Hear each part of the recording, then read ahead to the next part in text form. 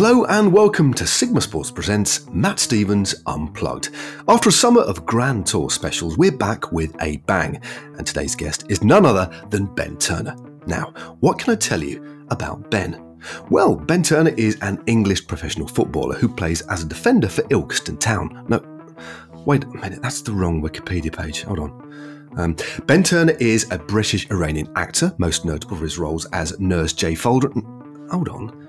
That is another Ben Turner. Sorry about this. Right. Ben Turner is one of the most promising young riders in the pro peloton. Yeah, this is definitely the one, who signed for Ineos Grenadiers after a meteoric rise with Trinity Racing. In our chat, we discuss his incredible ride at Paris-Roubaix and how important it is to race with confidence. And he also tells me how his attitude to racing changed when he decided to have more fun. So get comfy, unlike me, maybe wear a top, grab some refreshments and close Wikipedia and stop getting confused by other Ben Turners, because this is the Ben Turner episode. You know it's that time again. Matt Stevens Unplugged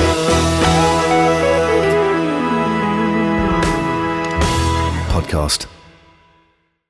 It's time for your letters, and this one came in to podcast@sigmasports.com. And you might remember at the end of the Tour de France series, we crowned our winner of the Fantasy League, and it was a person with no avatar by the name of Dosta, or Dosta, D-O-S-T-A.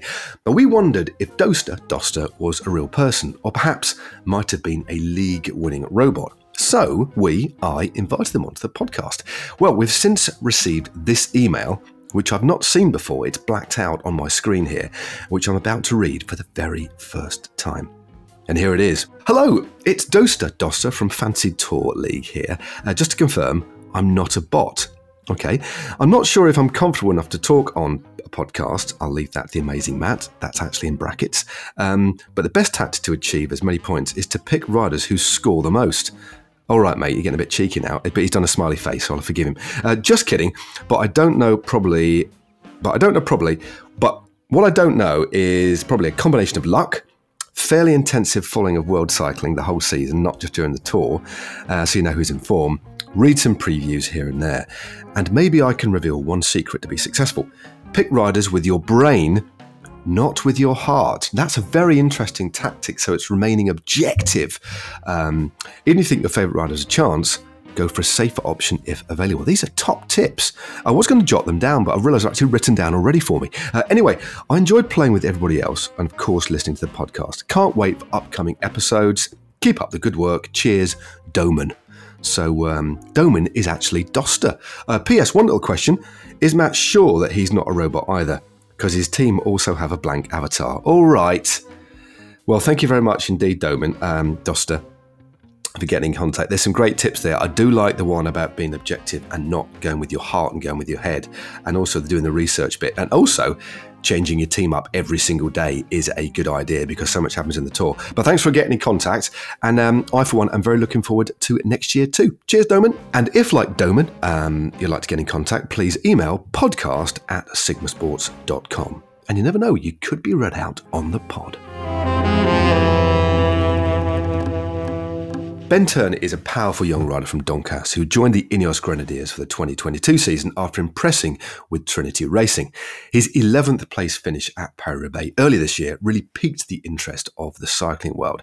And we recorded our chat in mid-June when Ben was preparing for the British National Road Championships, and we get a sense of his dedication right from the outset. But I was even more interested in whether he has an in-depth knowledge of record-breaking fellow Doncastrian Trish the Goldfish and what age she might have lived until. Check it out. Ben Turner, thank you very much, mate, for joining us on Matt Stevens Unplugged. Yeah, no problem at all. No problem at all. Nice to be here. Can you tell us whereabouts in the world you are? Because I'm not. I think you're in England, aren't you? I think. And then describe also, so we can really set the scene before we kick things off. Set the scene for our listeners. Yeah. So currently, I must be very keen for the Nationals because I've been here since Monday. So I'm actually staying. Blimey, that is kick, mate. I know. I'm in the probably only place in Europe where it's not a heat wave today. It's been good weather, but today it's rained all day, and I think the rest of Europe's like 29 degrees. So So yeah, I'm near the TT course. I'm not far from there, so I'll just stay here till the nationals next week now. So you're up in, is it Dumfries and Galloway? You're up in Scotland, aren't you? Yeah, that's exactly where I am. Yeah. It's not too bad actually. It's all right. Well, Niall, our producer, is in Edinburgh, and I'm in Derby. And mate, I just went out on my bike today for about an hour and 10 minutes, buzzed around the lanes. It's a cauldron, absolutely boiling hot. It's absolutely red hot, mate. So, it's funny how the country, Scotland, as we know, Scotland is quite a cool place. Not just because it's cool, but actually in terms of temperature as well.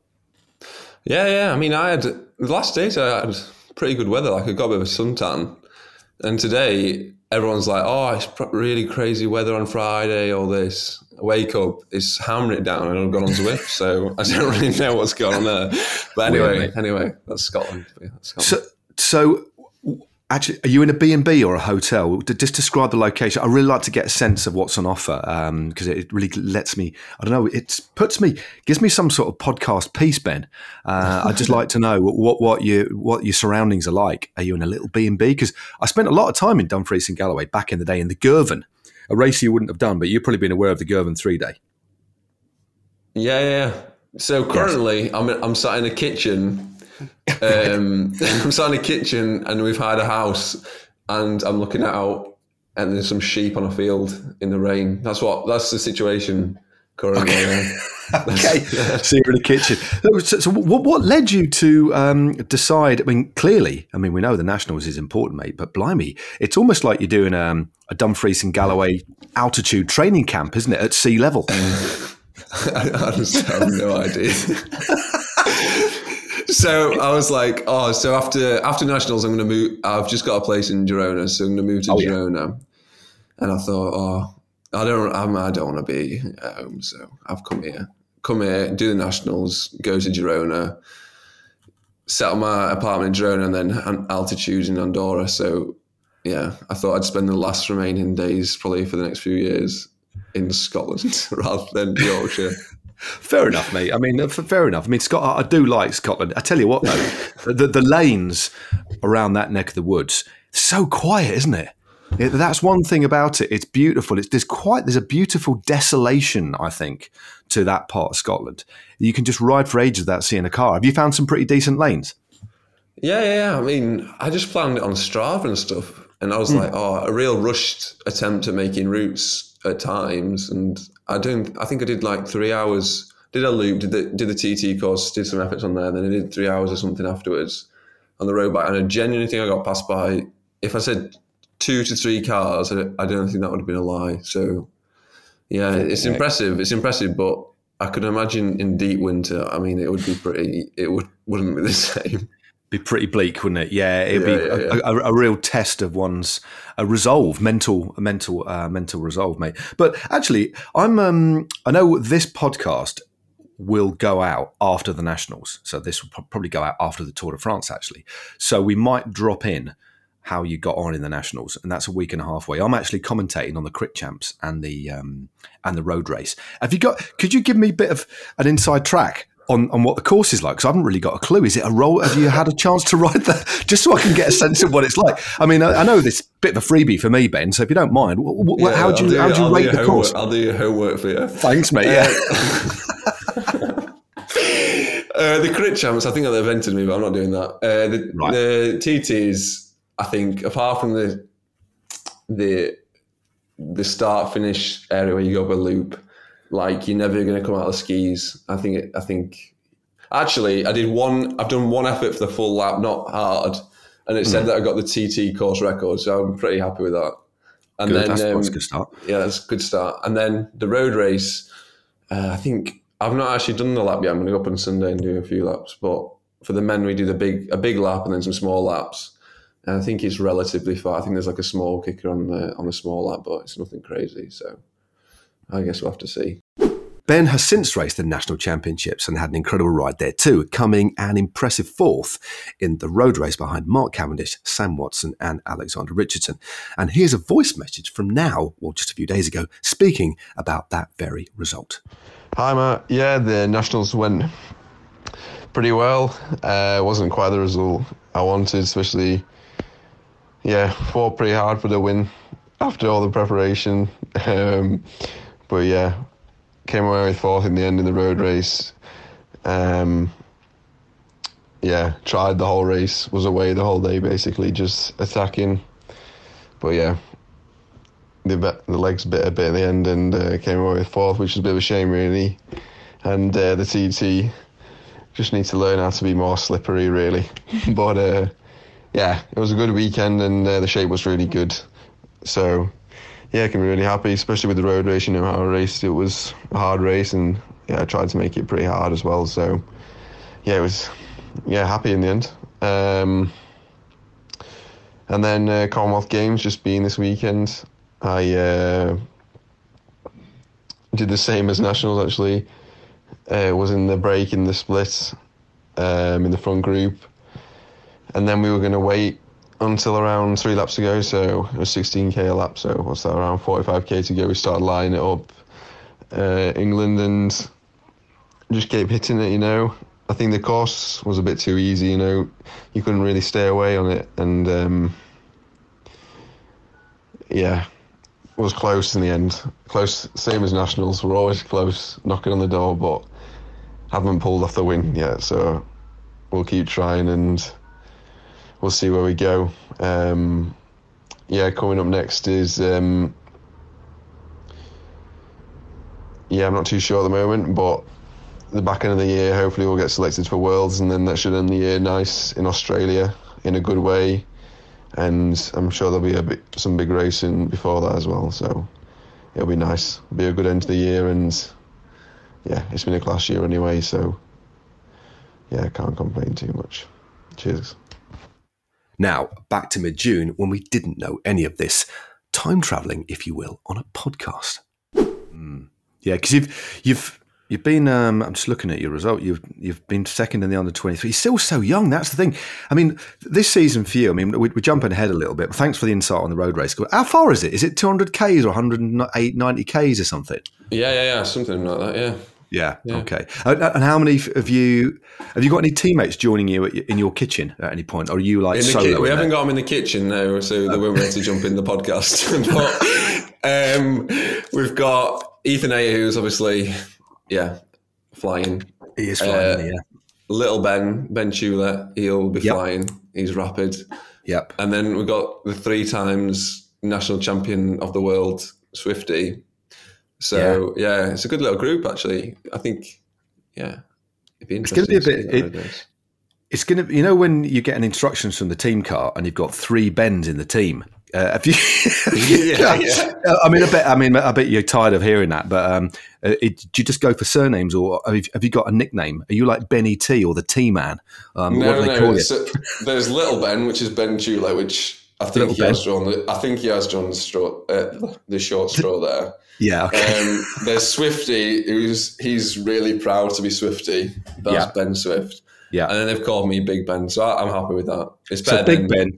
Yeah. Big Ben, Little Ben, and Swifty. So that's quite clear, isn't it? You're not going to get the instructions wrong there.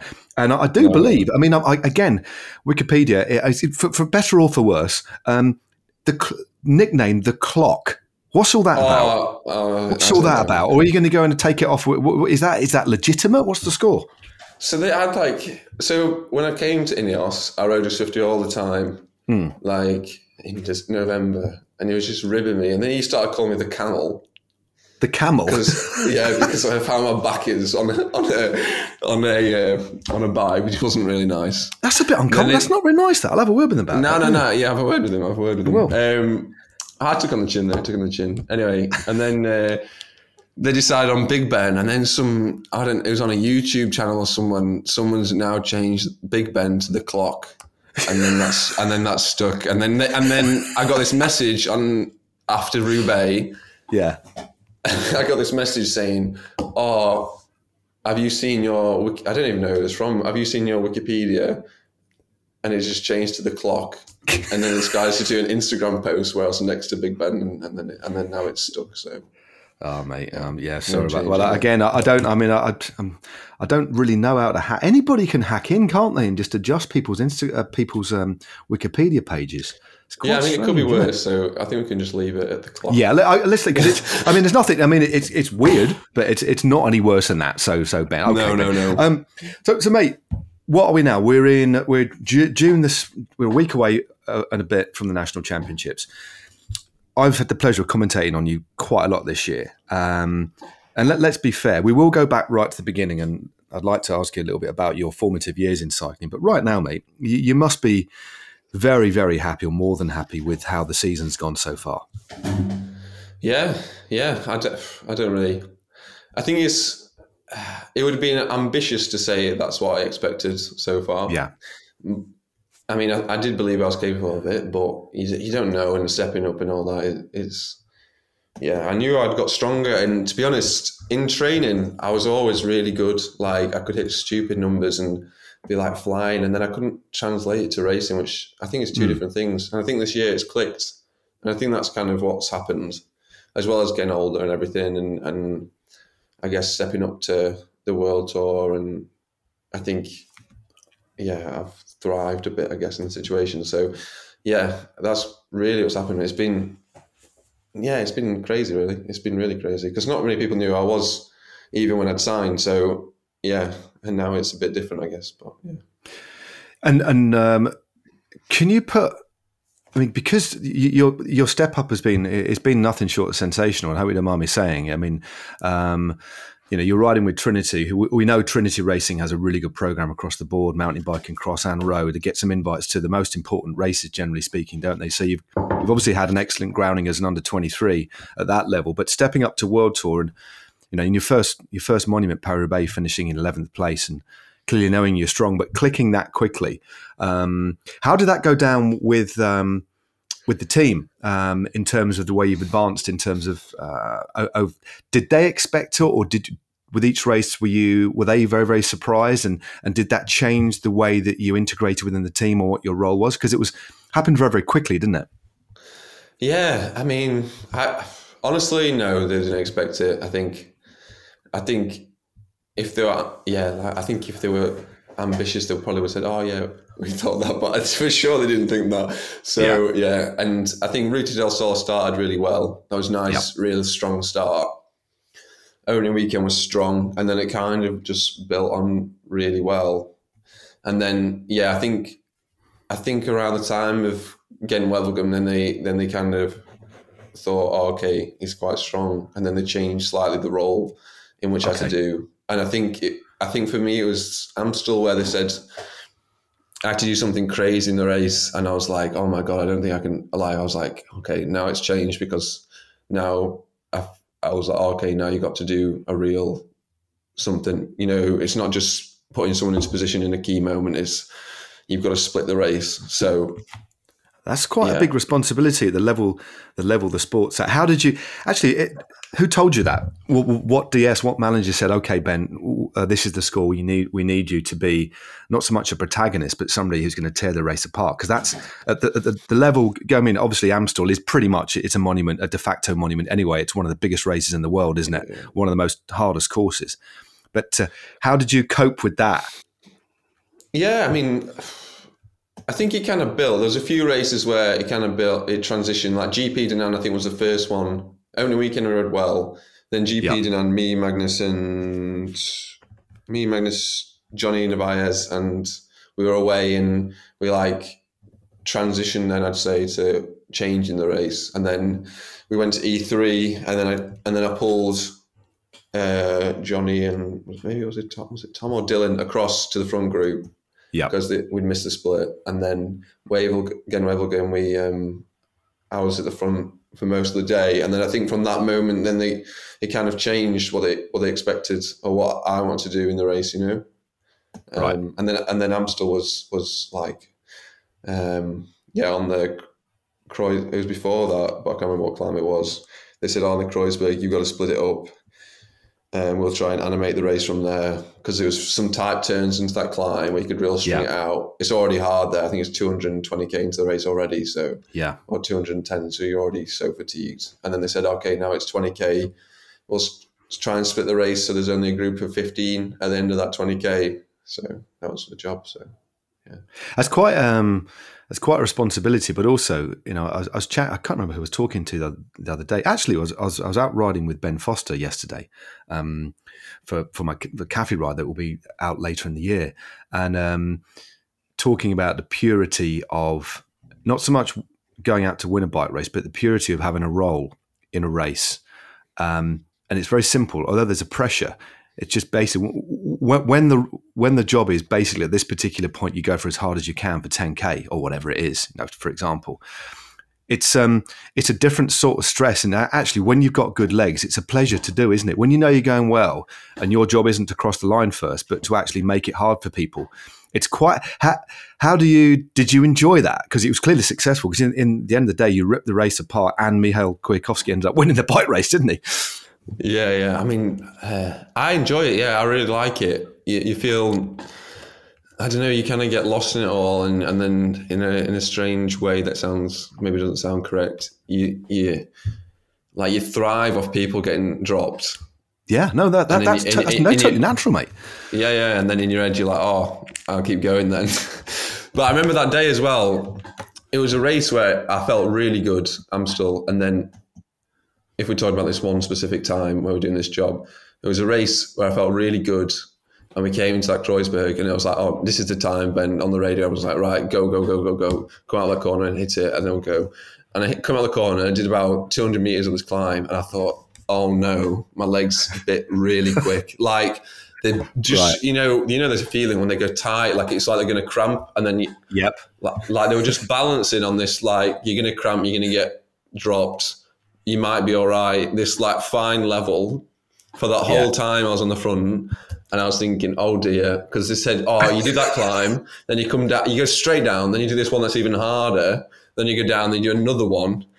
And Timon's attacked somewhere and all that. And I was like, oh, no. And I was just going through like all these like, oh, it was grim. And then actually they didn't die. They just stayed the same horrible feeling. So it was all right. But I think how you just said, like some people like to do the job and all that. I think some days it's amazing because you feel on top of the world. And I think, yeah, sometimes they're saying you need to do a job and you're almost getting dropped yourself, so it's not ideal. Well, that's the thing. When you ask to do a job like that, it is a fine line because you can't really hold too much back. Because if you hold too much back, the guys sat on your wheel aren't going to be doing anywhere near your effort. You've got to put them under that much pressure, either in the wind and on a climb, where if you're suffering and you've got good legs, they're going to be suffering as well. There's no other way around it. Riding tempo is different. You're making their legs ache a bit, but dropping people is just different. So you are on this very, very fine line of overcooking it and blowing and then dropping yourself or keeping it going. And there's an art to that, isn't there? And also doing that for the first time at that sort of level must have given you a massive amount of confidence, mate, as well.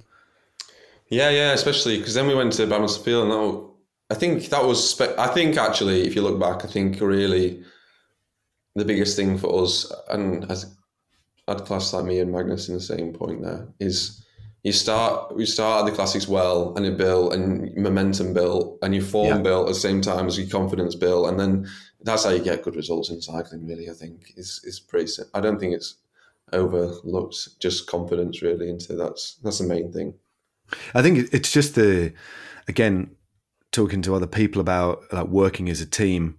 When there's bad morale, that can be infectious in a negative way. But when somebody gets a win, or everybody's riding well, and it kind of clicks, that just has a snowball effect. And the knock-on effect just isn't with the riders; it's with the management. It's with everybody enjoys their job, and you get this real wonderful atmosphere. It doesn't happen very often. I mean, you'd like to think over a season it ebbs and flows a little bit, but there was a sweet spot for Ineos Grenadiers, wasn't there?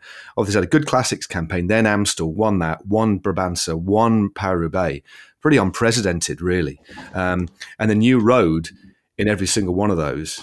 It must have been quite euphoric, really. Crossing the line at Amstel in 89th, obviously a couple of minutes back. But when did you find out that Michał had won? There's a really funny interview somewhere when I've crossed the line. I've gone through that like the media tent bit. Yes, yeah. Someone's grabbed me from a chat, and I had the Swanee. I think he was real tight because he sprinted Cosnefroid, didn't he? And then Cosnefroid got told he'd won, and it was a bit of a mess. Really, that's it was right. another, it was not really great, was it? But anyway, and then this one, he was like, oh, we're unsure, but we think he's won, but we're unsure. So anyway, I'm like, okay, going back to the bus, went through this media tent. This guy said Mikel's won, and I'm like, yeah, he's won. And then this guy's, I'm doing this interview, and he's like, you've not won. How does it feel to come second? And great effort, but you've come second and all this. And I was like, what? And like, you see me click, and then I'm like, you know what it's like, the emotion. And I'm like, looking at him like, well, but we won. How are you telling me we've not won? Like, and then it was great. And then going back to the bus and everything. So that was the first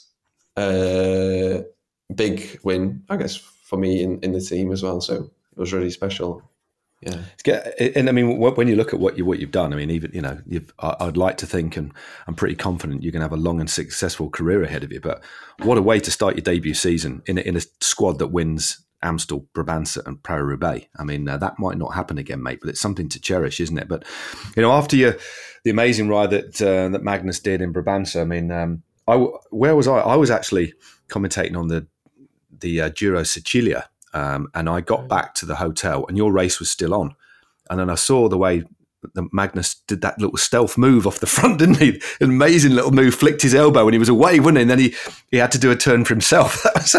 What were you thinking then? Because you had that stalemate with Remco, didn't you? I mean, and again, given your, if you don't mind me saying, given your relative... you're relatively new to riding at that sort of level. Tactically, you all played a blinder, although there was it's a little bit fortuitous the way that he ultimately got away. Ultimately, you had numbers at the front and you had these options. Who assumed that leadership role in that front group, considering all of you are very young? Magnus is super young. Obviously, Tom's been around a little bit longer, although he's actually younger than you. And then yourself, how did you coordinate that amongst yourselves? We'd been away for a while. I think the whole point of that day was me and Magnus went off really early. It was like 80k to go. And then the whole point was we were meant to do like 2 laps, and then Kwiato and Tom were meant to come across. And then we were trying to have 4 in the front, which is very ambitious, but we ended up with 3. It was pretty similar to how it was meant to happen, but so that's how it happened. And then Tom was not on his best day, I think. I remember it was real, like, he just wasn't quite feeling amazing. And then I think me and Magnus been away for a while, so we weren't like flying, but pretty good. Yeah. And then the whole point we were going to do is, I think we were going to wait till after the climbs so we didn't lose the numbers, and then we'll start playing the Magnus and me 1-2 in it, and then hopefully Tom was going to sprint if it came back to that, which I don't think we didn't quite want to do because it was costing a fortune, and it was obviously flying because of Amstel. So, but yeah, it just worked. And then we were actually leaving it quite late, and Magnus just did this turn, and then I think Tim Wellens was trying to be lazy, skipping turns. That's and he skipped a turn, and then Magnus had 10 metres, which was weird. And they started looking, and then he just gone. And then I was screaming down the radio going, go, go, go, go, go. And then we just covered everything, and it was, done. So, fantastic, mate. Fantastic. And then obviously, I mean, I know we're rattling through this, but I think it's such a significant, time in your career, the early start, the success you've had. I just want to, before we go back in time a little bit, and I've got another couple of little surprises in store for you as well. Can you talk to me a little bit about Paris-Roubaix? Obviously, you've come off the back of this little golden spell that the team have had, and there's been wins before that. Tell me what the atmosphere was like on the team, because we know, and it's been widely reported about the way that Sky have ridden in the past, and over the last couple of seasons since Teo's success in the Giro, there's been a little bit more, how can we say, there's been a bit more, not so much a swagger, but quite, there's been a sense of freedom about the way you're racing. You're unafraid to lose. So going into Roubaix, what was the atmosphere like on the bars, and what DS was giving you the instructions, and what was the feeling like? Yeah, I think Roubaix was for me I'm very new in my cycling career, so but for sure on the bus in the morning was I don't know how, like, the group atmosphere, morale, everything combined could be any better than it was that day, because it was crazy. Like, just the vibe, like we were together for so long by that point, and then we'd had so much success, and then we're having fun at the dinner table every night in the week, all the time, spending like a few hours at dinner every evening and everything, and then we did like was actually a bit strange, but we did like a big transfer from Belgium to the team presentation on Saturday, and the vibe was like really good on the bus, and everyone was like really good. And I think it just built. And then on the bus before, it was crazy. Like the tunes were going, and it was pretty hyped, I would say, to be fair. Like Luke Rowe. Yeah, I think you can imagine Luke Rowe. I can indeed, it was and then it was really good, and everyone knew, I think, what they had to do that day, and then it built. But I think, we took it on early, but I think ultimately the strongest guy won, and I think that was quite clear at the result, really, at the end of the day. No, and as a general experience, I mean, obviously your formative years, although you rode the road a lot, you were a cross expert, so you'd imagine the transition from riding a classic like that, Roubaix, you'd be a little bit prepared, but nothing can quite prepare you for what Paris-Roubaix throws up in this modern era, can it? The speed that you're riding over the cobbles and stuff, and obviously you've done recons, but what are your general thoughts, not just on your result, just outside the top 10 in 11th, but just Paris-Roubaix as an event, as a spectacle, as the set of physical demands? Just describe what it's like. I'd say it was really, really scary. Okay, right, yeah. Yeah, like, no, I mean, it was amazing. Like, it's crazy. It's just it's crazy, isn't it? You know, like, that's a race that and Tour of Flanders I've watched countless times since I was tiny, you know, like on the turbo or whatever. So it's something you've always dreamed of doing, and it's quite surreal to say I've actually rode it, or even though I've done it, you know. And it was just hectic, you know, how it was in the beginning with the wind, and then I kind of forgot we were racing cobbles. And then we hit these cobble sections that, you know, like it kicked off with this wind, and I'm like, just like you're getting told to just not drill it, but basically drill it to get a massive gap. And then I'm like, good. And then I remember on the radio, there's like 5Ks for the cobbles, and I thought, oh no, we've actually got cobbles coming. And then you race all them sectors quite far from the finish. You know, it's a lot of sectors. Yeah, because people forget, not forget, but when you look at the way the race is divvied up from a cobbles perspective, you don't really hit any cobbles till about 90k in, do you? 80, 90k, maybe a little bit more. No. And they're really far from the finish. They're the ones that we did in GP Dinan, so I knew them quite well. Yeah. And then we were hitting them, and it was chaos. But there was people going out with punches and mechanicals, and then the groups were getting thinner, and it was just hectic. And I was just lucky, just kind of I wouldn't say surf, because I was, you know, you're in a box from like 80k in, you know, it's really crazy. And then like you're really tired, but I was lucky not to have any problems. And I'm just surfing kind of in this front group. The second group with all the major favourites, Van Aert and Van der Poel, came back before Arenberg. And then I was also in that, and then we led it into Arenberg, which was an experience. Yeah. And then you come out of Arenberg, and then it's really, really on. And then the selection was made not far after that. So, yeah, crazy. I mean, there's such a, everybody knows how mythical Arenberg is, and I've not raced Paris-Roubaix, but I've ridden over Arenberg quite a few times actually back in the day with Dan Lloyd at GCN, and probably, and I've ridden in a lot of different terrains, you know, descended, horrible descents in the Dolomites in the rain and stuff, but that's the only time I've properly been frightened on a road bike, is riding Arenberg. And we obviously hit it about 30k an hour slower than you did. But it's so sketchy. I mean, with the skills that you got from cross, and I've ridden a little bit of cross, you just don't know what the bike's going to do. You just have to hold it and just hope, you know, keep that power down. Obviously, you're reliant on riders in front of you. You don't know what the hell they're going to do. Picking the lines even is hard. It's just... I mean, just describe it as best you can. I mean, because it's frightening, isn't it? Yeah, I think it was like a big wide road. Probably you'd say 3 cars or something, 2.5 cars, and then you can see it for ages. Even it's about a K, you can just see the trees and the entrance really, and then it just comes in and you're flying into it. It must be like 65, 70k an hour. And then it's kind of slightly downhill in the beginning, and they're the worst cobbles as well. There's like big ones missing, and then there's one stuck up, and you don't have a clue what you're going to hit, and the bike's doing its thing, and then eventually, you don't even know. You can't pick a line through it. It's just a bit. Honestly, this is just a bit of, I don't know if it's blind luck or whatever, but. And then it kind of, I'm saying smoothens off near the end. I mean, that's as gentle a term as I can use. Yeah.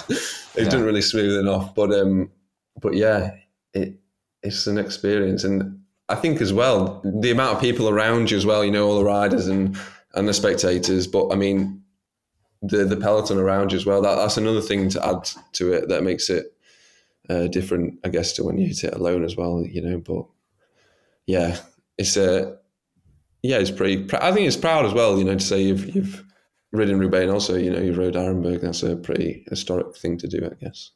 Oh, totally, mate. I mean, you're already. I mean, looking at the way you've been riding this year, and also the fact that you're yet to ride a Grand Tour as well. I mean, I've no doubt. I don't know what the plans are, but you'll be in the next, maybe if not this year. I don't know what your plans are. Maybe for the World Tour, subsequent years, you'll be riding a Grand Tour. You're still on this voyage of discovery, aren't you? But it's quite clear that the classics could be somewhere where you have a real future. Is that already being talked about in the team, or is it more just trying these different experiences? Because already, when you look at the Ineos Grenadiers lineup, you are, like, for me, you'd be a first choice now for all the classics, all the Belgian classic. You're a shoo-in, really, and that's for a Neo Pro. But what about your own thoughts? What are you excited about going forward? Yeah, I think we've really, the last weeks now, I think after the classics and then a few races we've done since it's been, the team and I have created sort of a role, sort of an ambition going forward in the next long-term years, like what kind of position I can fit into with the classics in mind, and then hopefully one day, in the Tour, doing, hopefully like a captain role kind of thing. That would be really good, something like that, and I think the next goal would be to ride a Grand Tour, hopefully in the next years. I'm not sure which one. I have no idea. But I think that's the next box to tick, I guess. But thinking of the classics, I think that's where I'm suited, I guess, the most. I think the rider's type, from Cross as well, and how it's gone this year, I think that really suits me individually quite well. And also what excites me the most, growing up, ever since I was tiny, all I did was I'd rather turbos. My dad had put a classic on. I'd watch all the classics probably like 12 times. Watch the classics. He'd tell me what happened and when, what you should do, what you shouldn't do, what climbs coming up, how you should ride it, which side of the road you should ride it on. And then you'd be off the bike and my dad would sit me down in front of the TV and we'd watch another classic. It was just, a lot of... Wow, that's amazing. I was going to... Actually, I mean, while you're on that, what I don't want to do is break the rhythm of what you're talking about. So when did you first actually start riding? Clearly, your dad's a mad keen cyclist by the sounds of things. So when did you actually become aware, just talk to me about your formative cycling years. When did you start maybe having that desire to potentially turn pro then? I think turning pro and making it a job, I don't remember. I think that's kind of something that turns naturally when you're like under 16 junior, and you can not see the potential, but you can see that it is actually a job, because I don't think I think it would be a lie to say for anyone, maybe, I don't know, some people maybe, but if you're 14, I'm riding a bike, I'm not thinking I'm riding a bike so I can earn money and it can be a job to financially stay. But I think growing up, my dad was the biggest role model person to put me on a bike. We did all the disciplines, really. I started off massively with BMX. Yep. That was kind of where I started, I guess. I was quite good at that, and then I kept crashing on my BMX, kept breaking bones. And then my dad was a track rider and road rider, so he put me on a road bike. And then in the winter we did cyclocross, because obviously coming from BMX, there was a bit of technical skill that was transition. Yeah. So that's what we did. And then we do road and mountain bike. And I must admit, I was not actually that good under 14, even under 16, I wasn't really amazing at it. I was all right, but I wasn't great. I think junior is kind of where the second year it transitioned a bit, obviously, with the World Cups being really successful and on the world podium and stuff like that. That's where it kind of transitioned. And then I guess from that moment as well, then you're thinking of it as more of a career pathway. Yeah, sure. But you clearly, from the way it looks like, I mean, your parents have done a good job, because you've got this passion for it that you managed to turn into. I mean, in the early stages, from what you're saying, you're just having fun. And I seem to every single podcast get back to this very simple point that I think is massively important. It's the enjoyment first and foremost, isn't it? Bike riding is fun, especially when you do multiple disciplines. BMX is where a lot of kids start out because it's safe. You're not on a road. Well, it's safe unless you face plant, of course. But it's there's no traffic there. And then a bit of mountain biking, cross road, bit of TT action, and then you've got this. And then you're watching these races, and I guess even as a youngster, without knowing that's ultimately that's what you'd be doing, it clearly was enough. It was enough to motivate you just to enjoy the experience of riding and the feeling of freedom it gives you. Yeah. I think that's important, isn't it? Because I think I did some kind of Zoom call with some kids a few months ago, or whatever, and they were asking, what you should do. And I remember saying the same thing you said, like, just have fun, because you don't get on a bike. Well, I don't think people get on a bike. The first time you get on a bike is to have fun. You're finding something new, something fun. It's not to... you're not searching for something to be competitively better at, especially if you're young, you're not searching for that. You're just trying to have fun. And I think that's the most key thing, and I think for a while ago, I just saw it as trying to get better on a bike. And then you lost that aspect of fun. And then a few years ago, when I joined back to Trinity, I was with Tom again. Yeah. And then it was like, we were like juniors racing cross, and it felt, we weren't juniors, but we were under 23s. And he was elite maybe, but you were doing it like you were juniors, you're just having fun at the race. Yeah. And that's when it felt like my career changed a bit from there, coming back with him, because then you're just having fun. And I think that's where my attitude to racing changed a lot. And then it changed for the better, And then now we're just, like, if you look at the classics, I've raced with Tom since I was under 14. Yeah, both from Yorkshire, really good mates, gone away racing since we were tiny. And then this year we're at Amstel or Tour of Flanders or whatever race is quite special, I think. And then I think in hindsight, not in hindsight, but looking back on reflection, that's pretty special, isn't it? If you say, oh, definitely, yeah, it's your job to race the biggest race in the world with like one of your best mates or something. It's pretty cool, eh? I think ending up doing it when it wasn't your intention, you were just having fun, out in the fresh air with your best mates riding your bikes, which most kids do at some point. Doesn't always lead to being hardly ever leads to turning into a professional. It's something that kids do. Riding bikes is one of the most wonderful things and enjoyable things to do in the world. But the fact you're still having that now, you're doing it, both doing exceptionally well, and you're still having that, and you still got that sense of fun. I think that's massively important. And just in relation to Tom as well, I think the fact that he's able to still do cross, still do the mountain biking, I think that the way Ineos are managing him, and obviously I'd imagine he's got a lot of freedom, is the right way to go, because the moment that you start to feel a bit stale is the moment the wheel comes off a little bit. You've got to keep that sense of enjoyment there. Cycling's hard enough, isn't it? But you've got to have that fun in a sort of woven into it. Yeah. I think it's so key. Like, it can be, I think it's so massively overlooked, and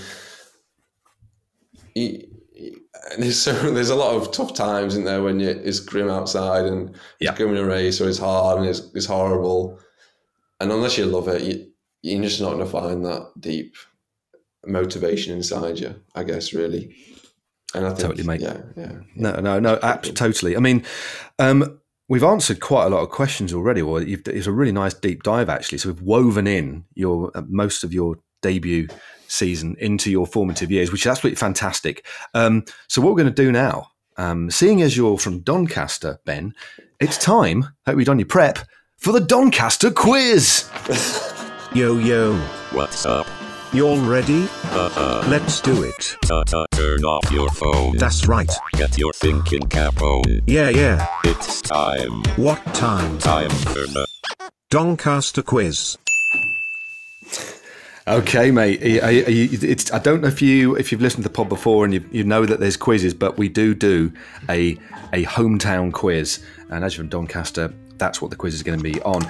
Connor Swift, a guest a couple of months ago, also had a Doncaster quiz. And there's one question that is very similar to one of the questions he had, but obviously you're not allowed to look at your phone or look at Wikipedia for these questions. So, are you ready? Yeah, I think I'm going to do exceptionally bad, I feel. But don't worry, mate. Well, I'll tell you what. Is there a score scheme? Can I beat there is. Connor? Let me have a look how much Connor got. I'm just trying to go back. Tanya, Golding, Casper, Doncaster, Connor. He got. I can't remember what he got. I think he got 50%. All right, okay. Yeah, I think he got 50%. They can't be really. Let's just see. And it's also, Ben, they're multiple choice. So worst case scenario, mate, you have a guess. Perfect. All right, I'm not. I think just doing a quiz and asking you to know the answer. This isn't telly. This is a pod. We're having a bit of fun. So, question number 1. Okay, and I'm glad you're a bit of a bike racing aficionado, and maybe it would be your dad ultimately that help you with this answer. So, question 1. I think I know the answer already.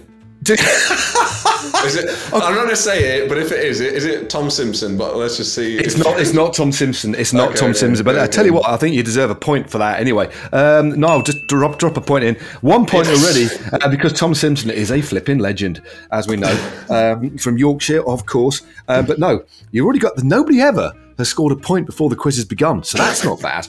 So anyway, mate, right.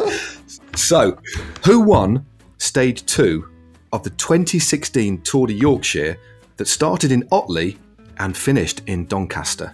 Charlie Tanfield. Or was it Harry Tanfield? Harry Tanfield. No. I've got the multiple choice, mate. Multiple choice. I've got the. Sorry, I forgot. I'm getting too keen. You are. So Stage 2. Stage 2, 2016 Tour of Yorkshire. Started in Otley and finished in Doncaster. Was it A, Nikias Arndt, B, Danny Van Poppel, C, Dylan Groenewegen, or D, Caleb Ewan? Groenewegen. It wasn't. He won Stage 1. It was Danny Van Poppel from Team Sky at the time. Yeah, Dylan won Stage 1 and then Van Poppel won Stage 2. So there you go, mate. So it's still good knowledge. You technically got a stage winner there, but it wasn't the right answer. But you still have 1 point, courtesy of Mr. Tom Simpson. Okay, right. Question number 2. This is a history question now. All right. Okay. What was the first known original name of Doncaster, as noted in the 2nd century, but actually dated back to Roman times in the 1st century? Okay, so the first recorded name of Doncaster, right? Was it A, Danum, which is spelled D-A-N-U-M, Danum? Was it B, Doncubus, D-O-N-C-U-B-U-S? C, Donidium, D-O-N-I-D-I-U-M? Or D, Danumbus, D-A-N-U-B-B-U-S? So Danum, Doncubus, Donidium, or Danumbus? Which was the original? I'm going to go with Danum because there's a road race there in Doncaster, so that would be a cycling link. So we'll go with that one. Correctamundo, it is Danum, mate. Well done. Oh, good stuff, mate. Well done. Brilliant stuff, mate. That's quite. It took me a while. All the others, Doncubus, Donidium, Danumbus, I made up myself, mate. I'm quite proud of those, to be honest with you. Okay. That was quite strange if it's doing these. It would have been a little bit. Okay. Now we're going to move on to the 1950s. It's a goldfish-based question. This was a similar question I asked Connor Swift back in his quiz. So, question 3. In 1956, Tish the goldfish was won at a fun fair in Doncaster and eventually lived to become the world's oldest known goldfish. Okay? My question to you is, how old was Tish? at her oldest before she sadly passed away. Okay, so the oldest goldfish in the world was bought at a fun fair in Doncaster in 1956. The name of the goldfish was Tish. Was she or he, I'm not too sure if it's a boy or a girl, A, 41 years of age, B, 42 years of age, C, 43 years of age, or D, 44 years of age? That's that's old for a goldfish. Oh, okay. I thought you were going to say like 10 or 16, not 40. No. Right. I mean, we are talking. This is world record stuff, mate. I mean, Doncaster. I mean, amongst other things. I mean, yeah, this is serious stuff. A, B, C, or D. C. Let's go with C. Correct. You're flying, mate. Absolutely flying. Oh, what a guess. Well, that's what it's all about. You've got it. It was a good guess. There was confidence behind it. It was as if you're back on the Forest of Arenberg, mate. But somebody's firing quiz questions at you. Insane. Right. Okay. Right. This is a retail-based question. All right. Okay. There are 3 branches. Final question of the quiz. There are 3 branches of Poundland in Doncaster. Okay. And which of the following branches is closest to the Go Bounce Extreme Trampoline Park? Oh, I know where that is. All right, here we go. This is what it's all about. It's Wheatley about Hall Road. That's Wheatley Hall Road. Okay, so we'll go for the options. Go on. Okay, so there's only 3 options because there's only 3 Poundlands that I'm aware of in Doncaster. So, which one's closest to the Go Bounce Extreme Trampoline Park? Is it A, Poundland on Thorne Road Retail Park? B, Poundland on the Wheatley Retail Park? Or C, Poundland on the French Gate Shopping Centre? The Wheatley Hall Road one. Yeah, for sure. Go on. Well, it's Thorne Road Retail Park. What? Yeah, I've got to get it up. Hold on. No. It's on Wheatley Hall Road. I know exactly where that is. I went there as a kid. I'm going to double check because we might need Poundland. I'm just going to type it in again. Poundland, Doncaster. I want to make sure here. This is the first time we've had a steward inquiry. Right. But it might be. Yeah. See, it's not far away. Wheatley Hall Road. So basically, that place is, yeah. So basically, Poundland. So you got Go Bounce Extreme Trampoline Park just south of Edenthorpe, yeah. Yeah. And the Poundland on that one is it's Thorne Road. Oh. And the one just down the road, a bit further on the A630, is the Wheatley Retail Park. So they're both quite close, but the one that's nearest is the one that you might not be aware of, mate. So maybe pop there and get some deals. They're both on the A630, but it's actually called the Thorne Road Retail Park, mate. So there you go. I feel like I've done myself there with quite a lot of confidence in my answer. No, you win it. The thing is, it's all about confidence, mate. You owned it, but ultimately, there's a good 800 meters difference in It's all right. I'll take it then. All right, mate. So let's just tot up the scores. You got 1 from Tom Simpson. Then you got Danum. And then you got Tish the Goldfish's age. So you got 75% in the Doncaster quiz. Have a round of applause for Ben. Great stuff. There you go. Brilliant stuff, mate.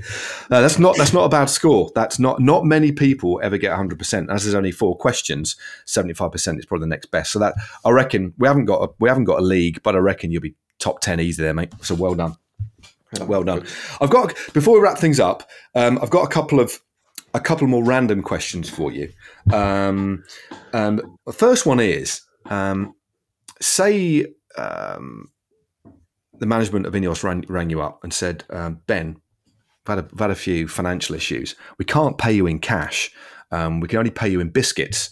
What biscuits would you choose to get paid in, Ben? That's a good one. I think if you were smart, you'd say like an expensive biscuit, wouldn't you? Yeah, you would. So possibly you could stick them on eBay or something like that, couldn't you then? Yeah. Try and recoup a little bit of your losses. Cookie biscuit thing. But my favourite biscuit is probably the cheapest biscuit, which is a bourbon biscuit. So that's your favourite biscuit? Bourbon? I think it's quite poor, that, isn't it? I remember I used to come home from school, go to my grandma's and get a stack of 4 every day. So I think they are quite a reasonably priced biscuit, but pretty much every shop sells them, and like they'll all do their own version, but they're all pretty much. I'm sure they must be made in the same biscuit factory, but they are great. And also, do you dunk? Are you a dunker? Do you dunk your bourbons, or do you just like to eat them, or do you take off the top bit? How do you eat them? I would be like, imagine, how you do an Oreo where you twist it kind of, or nibble the top layer off and then lick the inside and then basically just savouring it for as long as possible. That's a great, yeah, I do that less now because I generally eat biscuits when I'm really hungry and I wolf them down, but I think there's a lot to be said for sitting, relaxing with a cup of tea and just really taking the time over a good biscuit. What's your favourite biscuit? That's really thanks very much for asking. We haven't had biscuits in the house for a bit. I tell you what, and it was rolling back the years. It was a milk chocolate hobnob, just a classic. Milk chocolate hobnob? Yeah, because you can get a dark chocolate hobnob. They're hard to find, but the milk chocolate ones come in a blue packet, and also just a regular hobnob. But when I was racing, I do a packet, mate. Just do a packet in like 15 minutes, hoover them up. But I think, and also. Nice biscuits, the nice, was it Nice? Yeah, the coconut ones, yeah. Yeah, they are really nice. To be fair, I reckon I could, if I went for nice biscuits, I could sell them back to my mum because she sell them quite regularly. So you could I don't think she'll listen to this, so it's fine. I said that, so yeah, it's fine. Yeah, I'm sure she'd be fine. But the thing is, you need to look after yourself, mate. And if you, as long as you didn't sell them too much more expensive than the shops, you'd be fine, wouldn't it? You could probably undercut the shops and still make some money. So anyway, just an idea. And just my final question before we wrap things up. It's been a great chat, mate. By the way, it's been we've got some information through from Niall, our producer. Connor got one question right only, but he got a bonus point for ordering a steak bake at Greg's. He got a Greg's question wrong, but he said that he would, and I asked him what he'd order, what would be his classic Greg's order, and Connor said he would have a steak bake, and I gave him a point for that. So that's the only point he got for the steak bake? So, he got one question right. I can't remember what the question was, and then the only other question right he got was because he was going to order a steak bake. So it's a bit of a consolation question, actually. Yeah. Yeah, but, I'll have it out with him next time I see him. Have a little word. I'll beat you on the quiz. And you beat him roundly, mate. I mean, you probably did knock him into touch, to be honest with you.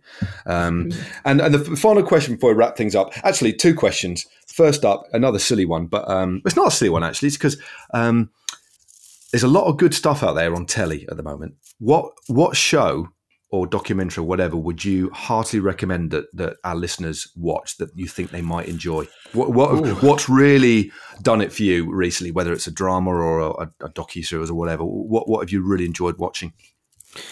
But I'm going to suggest something, but I think most people, especially in the UK, would listen to watch Peaky Blinders. That's good. Although the last season was not ideal, but that's good.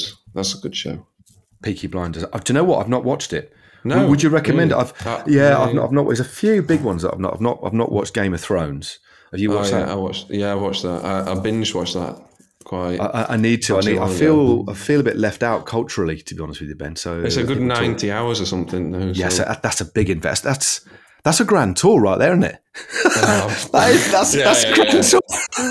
When you look at it, that's 4, 5, 6 hours a day for 3 weeks, solid, mate. Yeah, if you commentate on the tour or whatever, there you go.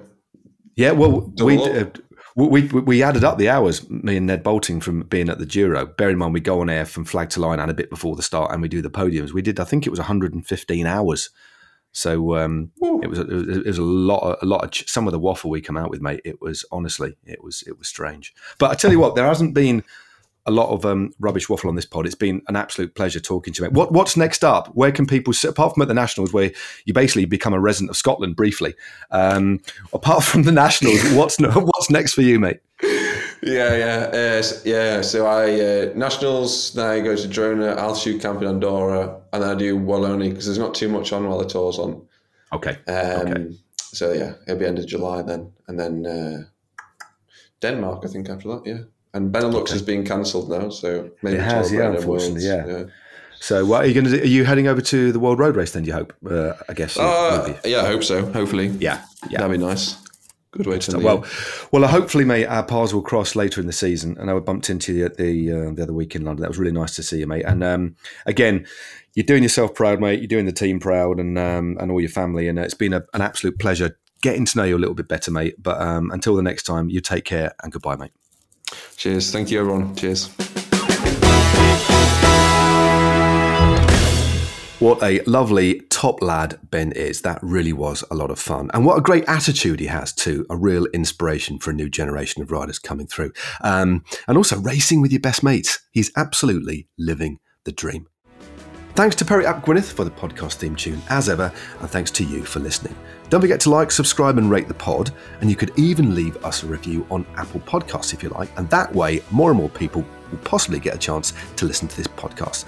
And also, why not recommend it to anybody who has an interesting nickname so they can relate it to the clock and maybe from that point form a support group of some sort. Don't forget, if you have any questions, comments, or have a story to share, please get in touch. Our email address is quite simply, although we mentioned it before, but I'll do it again for those of you who may have forgotten, it's podcast@sigmasports.com. Finally, a massive thanks again to Ben for joining us on the podcast back in June and not providing any spoilers between now and then. An honourable silence has been maintained. Cheers all, stay safe, and goodbye.